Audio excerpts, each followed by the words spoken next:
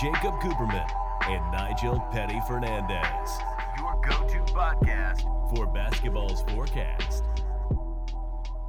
Alrighty, man, spreading the floor, episode 50. We've been doing a lot of projects recently, but we have to throw it back to our modern day, our home, the come up. You know what I'm saying? Episode 50, the big 5-0. Good old faithful, the episode 5-0. We're going to be continuing, with this 10-minute format, and we obviously have the other show to expand. That's but right. Today we did want to talk about your New York Knicks going on a 9-game win streak. I know, right there. I got the hat. Oh, baby. As How does it usual. feel, man? Let's start out with that. How does it feel to be a Knicks fan that is finally getting treated to some actual good NBA action? Well, see, here's the thing. As you know, I've been a Knicks fan my whole life. Right. And, I was there for the Carmelo Anthony days. I was there for, the never getting past the first round of the playoffs except for 1 year, you know what I'm saying? When they made it to the second round, I think that was in 2012. Right. And, me getting into basketball more into my teenage years, the Knicks just kept getting worse and worse and worse. Unfortunate. And my mom, she's not into basketball, but she watches the Knicks with me.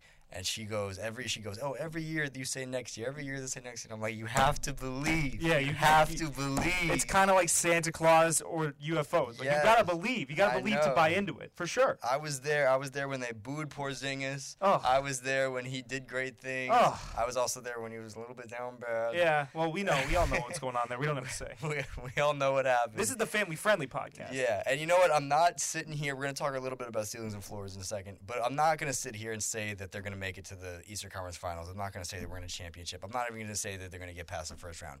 All I'm saying is that it's nice seeing the Knicks do well. Yes. Well, I did also want to say this, right? It is nice seeing the Knicks play well. I think when the Knicks play well, the NBA is a much better place. The league is a lot more. I mean, obviously, you're adding a team. Right now, the Knicks are the 4th seed. Yeah. So it's a lot more competitive. There's an added extra team in there they play like dogs. They have talent, raw talent. They have a great head coach in Tom Thibodeau.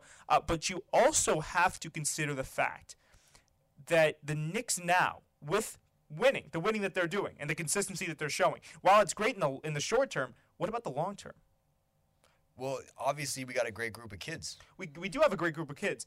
But what I'm saying is, right? I guess like the draft doesn't even necessarily work for the Knicks anyways. No, it doesn't. But It doesn't it almost makes you wonder if this team, I mean, at what level are we going to see this team play at? You understand what I'm saying?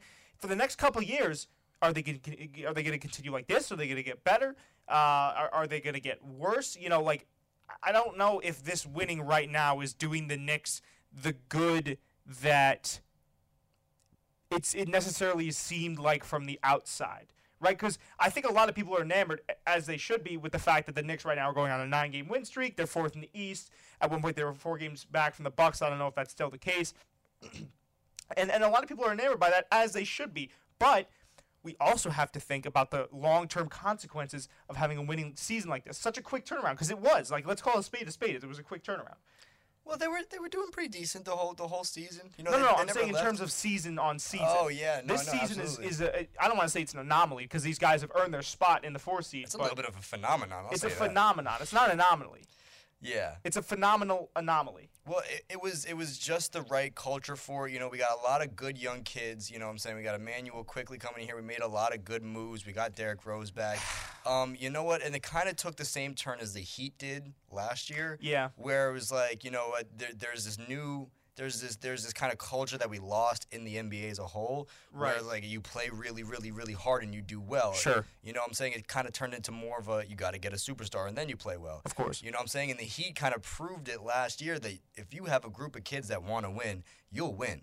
You know what I'm saying? You don't need a superstar, so to say. And I think that the Knicks kind of saw that last year and took it. I think in the end you do too. I think it depends on what's going on in the NBA. Because we saw it in last year's final. I mean, listen, all credit to the Heat. They took the Lakers to 7 games, but the Lakers in the end 7 prevailed. games. 6 games. 6 games? Oh, 5 or 6. 6 games. They lost. It doesn't matter. They put up a very valiant fight, Yeah. but at the end they lost simply because the Lakers are very consistent. They have LeBron James. He's a star. AD. He's a star. They had all these guys that were stars. I just wonder if all this winning that New York is doing right now, let's frame this in terms of playoff time, right? What happens when they get into the playoffs? Is it a first round exit? Is it a second round exit? I mean, this team plays with a lot of grit, but we don't really know. That's my main whole. That's my whole thing is like, what does winning now do for this team? And I think that's something that not a lot of people are thinking about. It's something that I even didn't think about until I walked over here. I said, wait a second. What how is this going to affect the Knicks going forward? Obviously, I know they have a lot of capital. I know they have a lot. They have, I think, 2 spots left. Right. So they have room to play with. And, sure. Obviously, now that they have this more competitive team, I think the allure of MSG might bring some more guys in. Tom Thibodeau might bring some more guys in. But I'm just curious. It's almost I want to ask why. Why now are the Knicks doing that? And obviously, a lot of people say, oh, you shouldn't tank and all that stuff, and you should want to be competitive and you should want to play competitive basketball. But it almost seems to me like you get into the playoffs, but then what? Right? Because think about it. They're going to – I mean, I don't mean to be a cynicist, but the Knicks are going to get bounced by, I think, a better team at some point. You're worried about them going into limbo.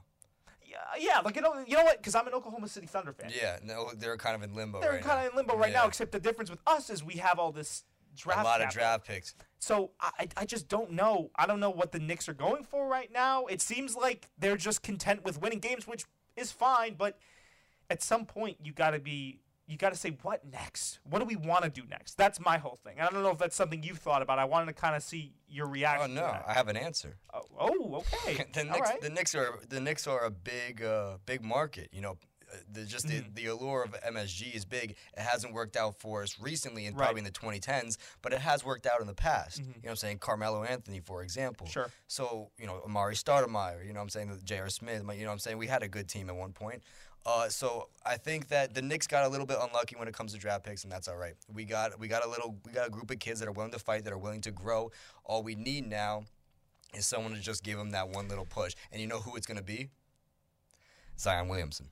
Yeah, he did say that he liked the allure of being in MSG, and he said it's his favorite place outside of the Pelican Stadium to play at. He was supposed to go to the Knicks. He was. The Knicks were supposed to get the number 1 pick, but they didn't. I think that when his contract ends in 2022, I believe I looked it up.